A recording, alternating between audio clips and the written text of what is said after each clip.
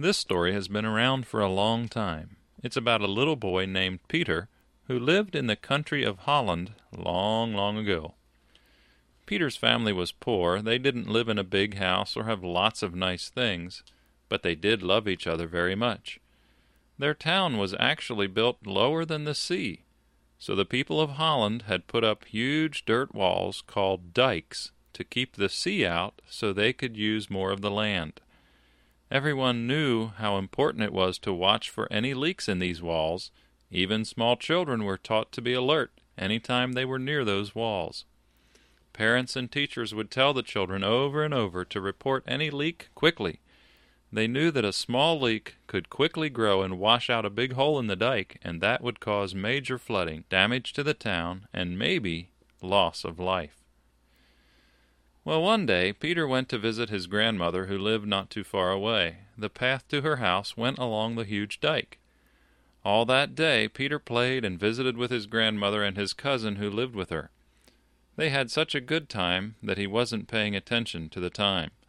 Soon it was almost supper time, and he knew he had to hurry if he wanted to be back home before dark.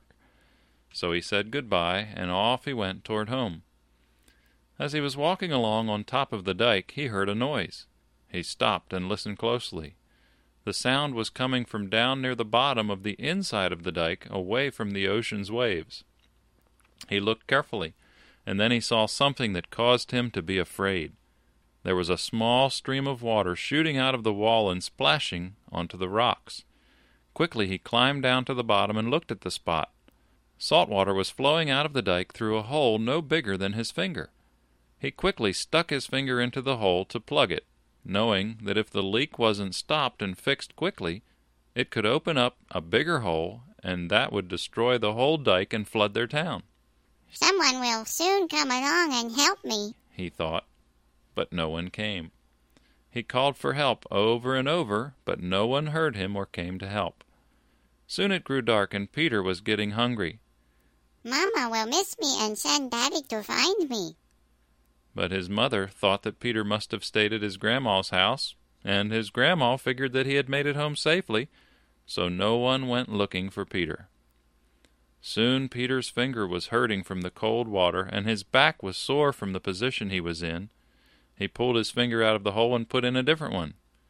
Again it started to hurt from the cold, so he pulled that one out too. When he did, he saw that the hole was getting a little bit bigger, so he quickly plugged it with his thumb. "I better not take my thumb out of the hole, or it might get bigger, and then I won't be able to plug it shut anymore." And so even though he was hurting and cold, brave little Peter stayed there all that night with his thumb stuck in that hole. Early the next morning, Peter heard someone walking along the top of the dike. He cried out, "Help! Help!" just as loud as he could. Soon a few men came down to help him. Some took shovels and tools and repaired the dike. The others carried Peter on their shoulders through the town and back to his house. They told everyone, "Peter is a hero. He stopped the leak all night. If he hadn't done that, our village might have been under water this morning." Well, Peter was so happy to be home in his warm house where he could rest his sore back and eat some good food. But more than anything, he was happy that his beautiful town was safe. And he was just glad that he was able to do what he could to protect it. "I'd do it again if I had to," he said, "because I love my town." Peter was attentive, wasn't he? He had listened to what others had told him, and then showed it by doing all he could to help. You may be young like Peter, and you might wonder what you could ever do that would be really important. I want you to know that if you will give your whole life to Jesus and just obey Him every day, even though you're young, you can make a difference in someone else's life. You also need to be attentive to the little things that could grow into big, bad things in your life. For example, if you were tempted to take a candy bar that didn't belong to you, you might think, well, it's not very big, it's only a candy bar, and those other people probably won't even miss it. But the truth is, if you did steal it and didn't get caught, you would find it easier to steal something bigger the next time. So watch out for the little sins that Satan tempts you with, because they will grow. Well, thanks for calling the Storyline today. Please hang up now.